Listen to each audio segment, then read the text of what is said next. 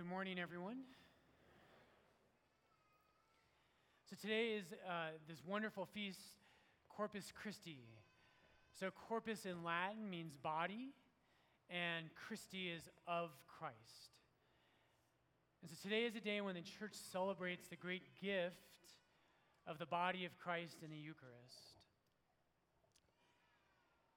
Right now, we as Catholics, right, we believe this. We believe that at Mass, the bread and the wine are transformed into the true flesh and blood of Jesus Christ.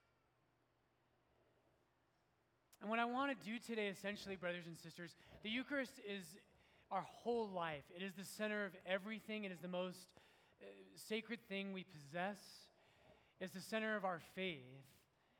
And I can't get through all of that today. So we're going to do parts and hints at this. But my hope for you today is you'll walk away and you'll take the Eucharist more seriously, that your heart will be touched a little bit and you'll say, you know, I want to love Jesus more in the Eucharist. I want to prepare my heart for Mass more.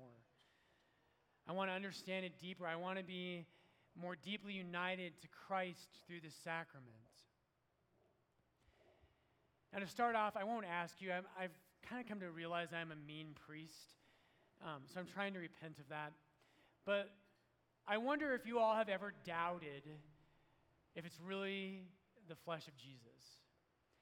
And last night I asked the congregation at the 4:30, and 4 of us raised our hands who have doubted, and everyone else lied, as it usually goes.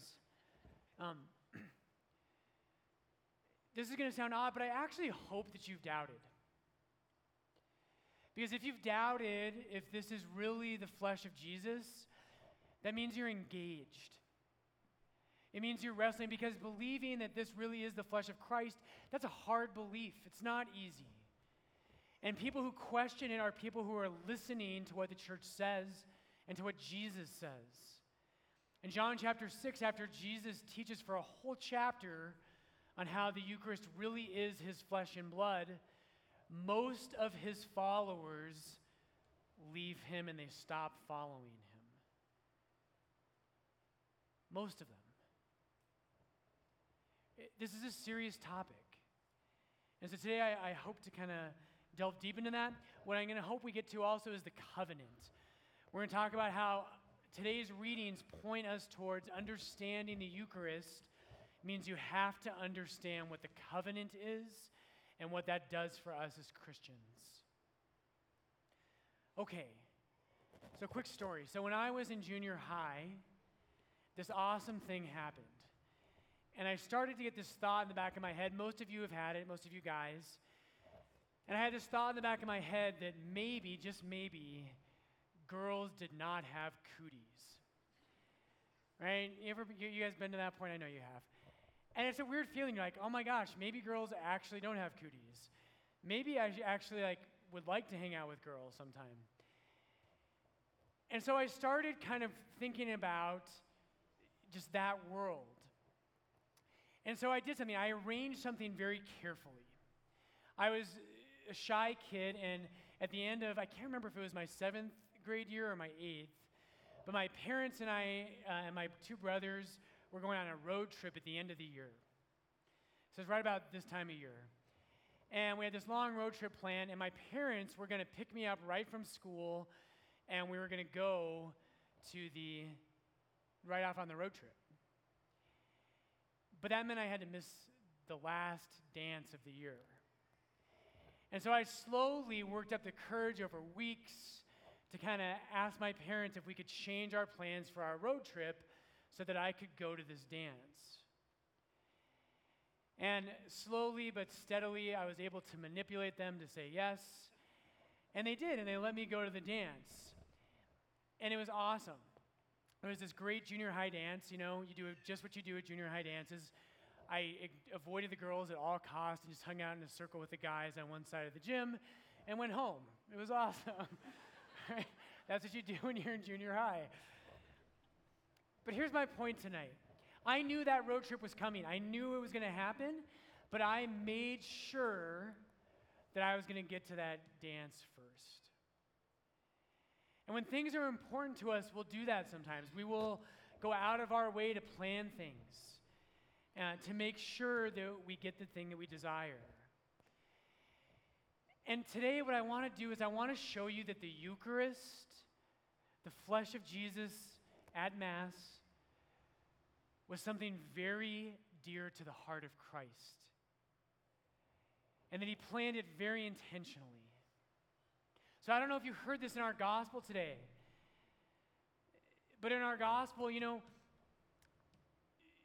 as we listen to it, so oftentimes we don't pay close enough attention. And here we are in Mark chapter 14. And Jesus, don't you find it odd? The apostles ask him, they say, Master, where do you want to celebrate the Passover?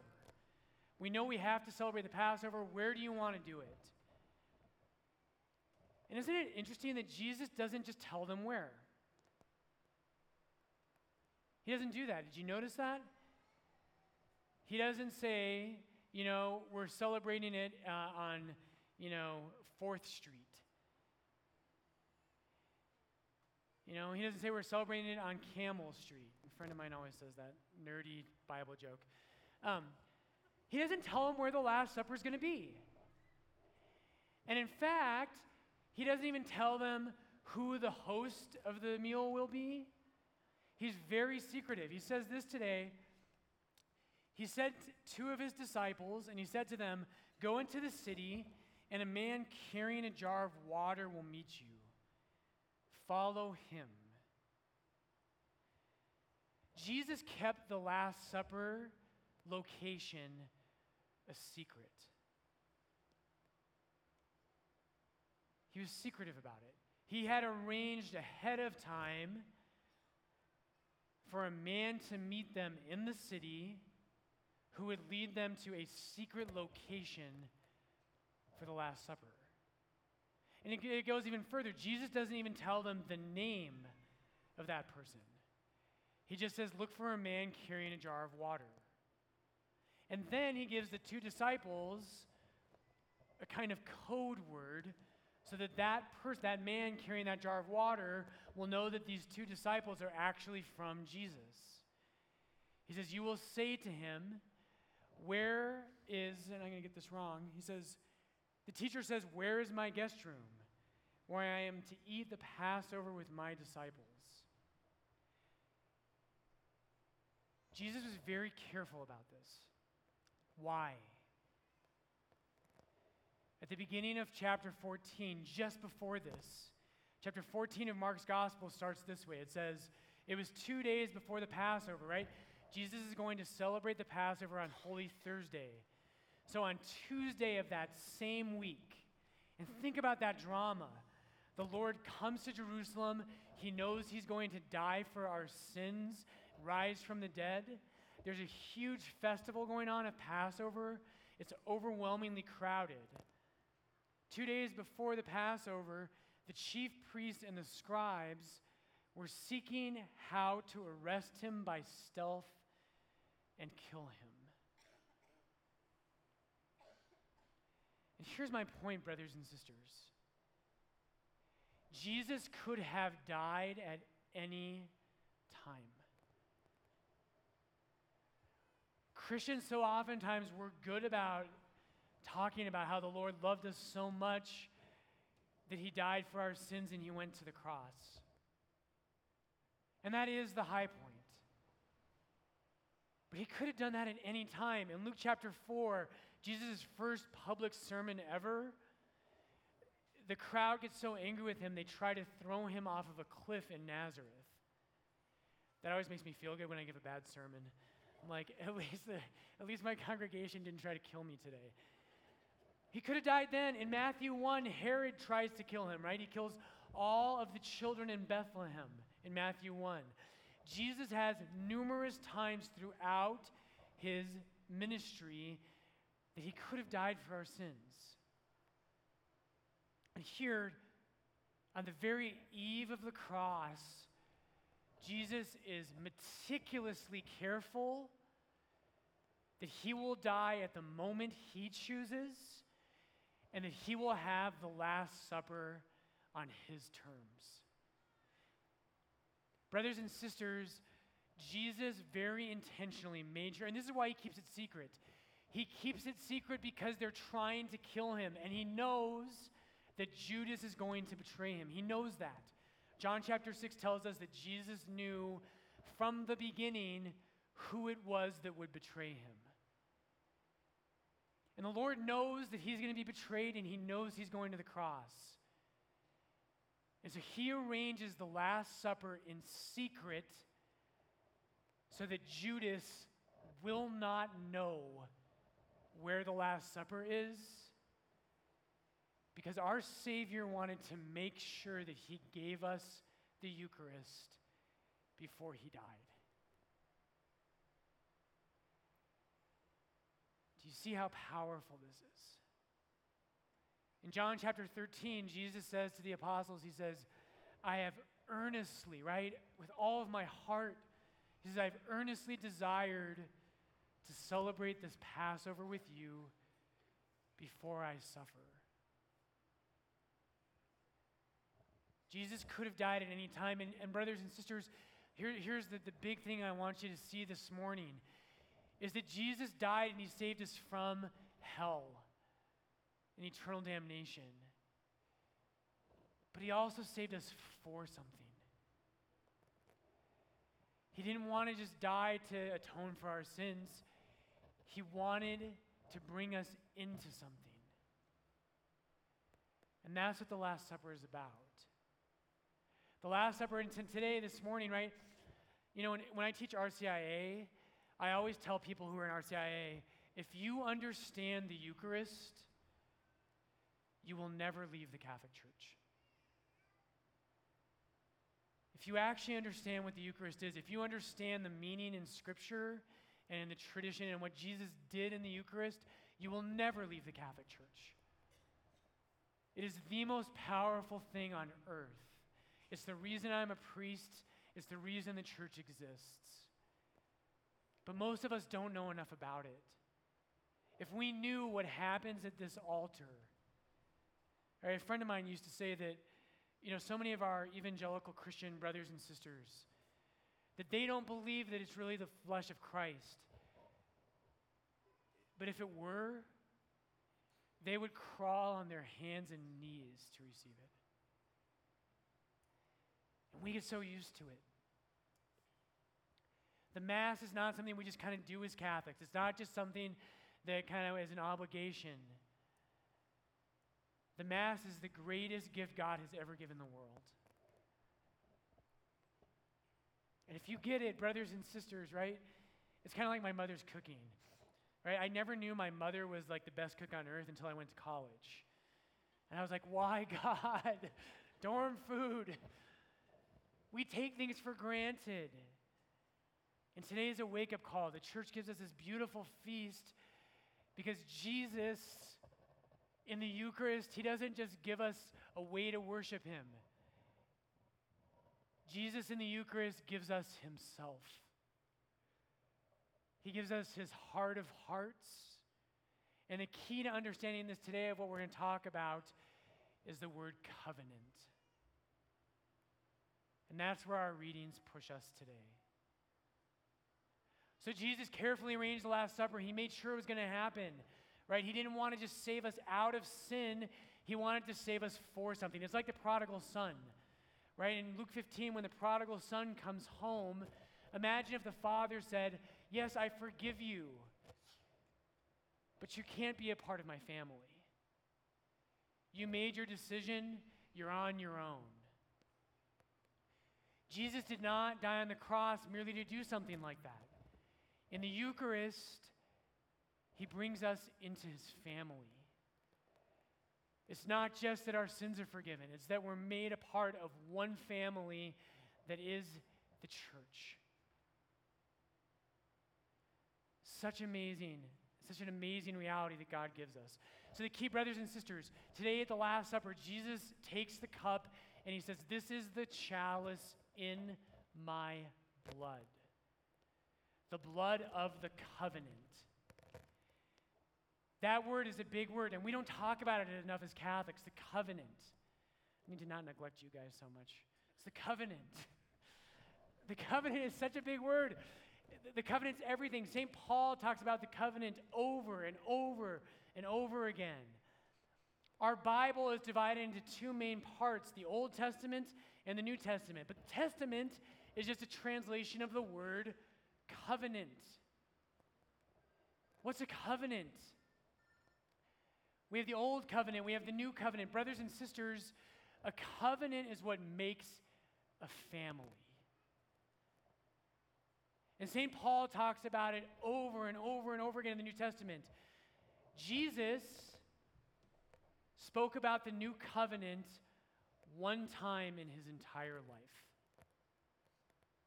Once. The covenant is the reason that he died on the cross, and Jesus only speaks about it once. And that's at the Last Supper. And that should be a sign to us of just how important this was. Jesus doesn't just die, he has to establish the new covenant in his blood before he will go to the cross. He didn't just die to save us from something, he died to save us for something. And the Eucharist is the symbol of all of that. In our first reading today, right? So Moses, we're in Exodus 24, and Moses, and this is one of those moments where you thank God that you live in the new covenant. Thank God for that. In the old covenant, they're at the foot of Mount Sinai. And Moses today, he slaughters a bull, he takes the blood, and he calls it the blood of the covenant. And that's why the church gave us that first reading today, because Jesus uses the same phrase at the Last Supper. He takes the blood of the covenant, and what he does is he takes all this blood and he sprinkles half of it on the altar, and then he sprinkles the other half on the people. Aren't you glad you live in the new covenant? We might try that next year on Corpus Christi. We're going to get a bowl in here, and we're going to get like one of those brushes, and it'll be awesome.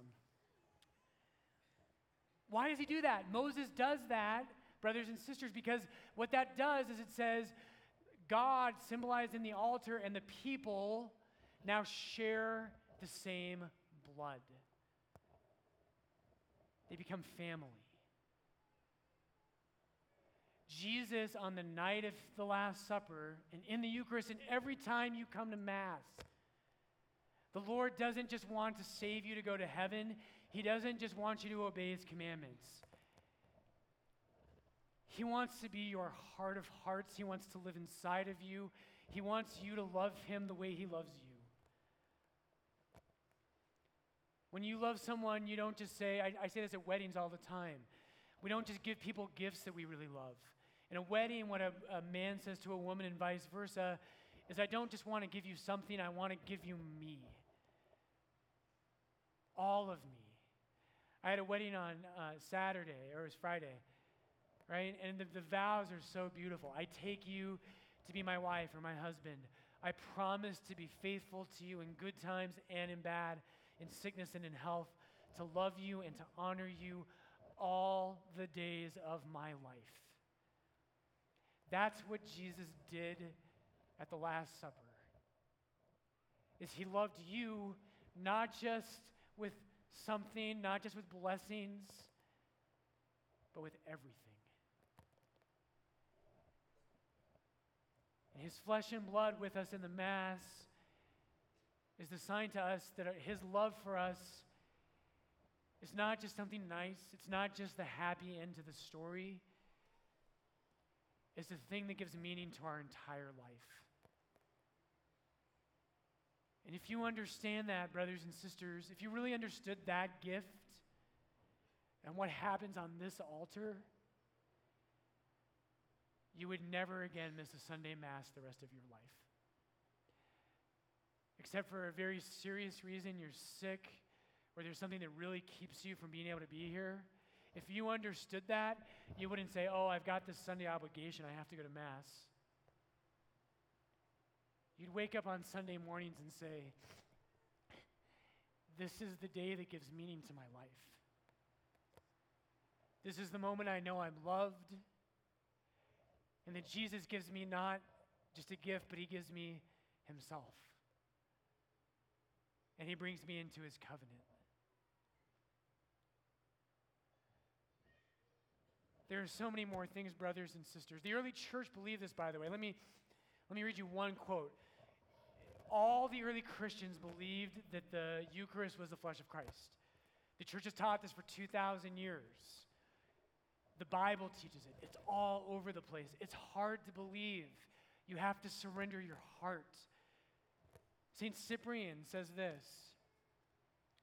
He says the meaning of the sacred Pasch, which is another word for Passover, lies essentially in the fact laid down in the Exodus that the lamb slain as a type of Christ should be eaten in one single home, right? In the Passover meal, you had to eat the Passover lamb in one house.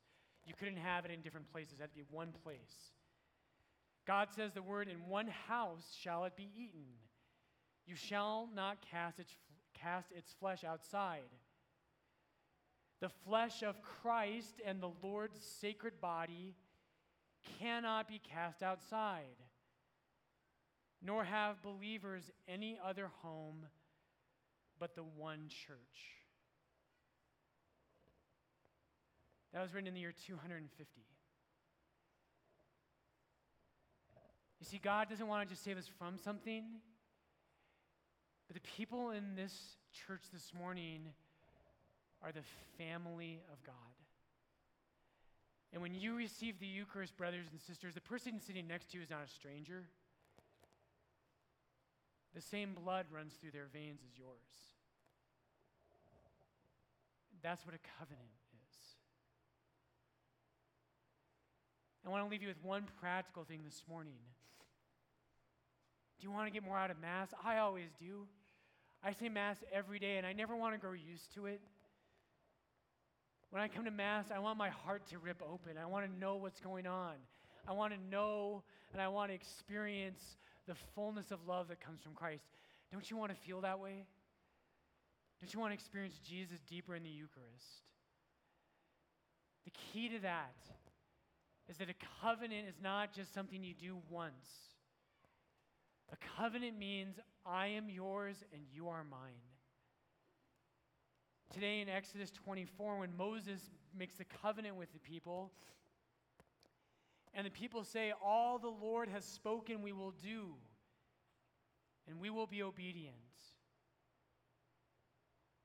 Right? The covenant means that God's people, the way that God gives himself to us, we say, Jesus, everything. If you want to be a real Christian, you got to stop saying parts of my life. You got to stop saying, Lord, I'll go on Sundays, and I'll try to do a few things here and there better. That's great. Those are good steps. But at some point, if you're going to be a real Christian, if you want to come to Mass and you want to taste the Eucharist and you want your heart to be lit on fire, at some point you have to say, Lord, here is everything.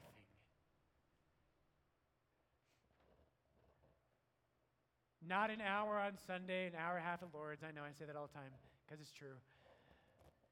Not just an hour and a half, Jesus.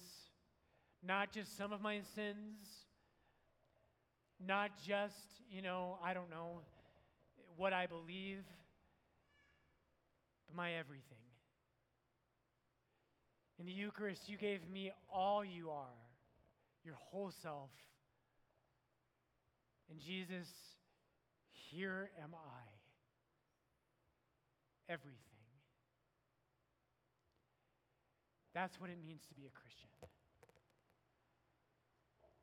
So today, brothers and sisters, know the gift you receive. Give your heart to the Lord. Prepare your heart. When you receive the Eucharist, it is not a piece of bread. It is the flesh of Jesus Christ. And know today, when you come up for communion, right? When you receive the flesh of Christ, by that flesh you were saved, and by that flesh you were brought into the new and eternal covenant in the blood of Jesus Christ.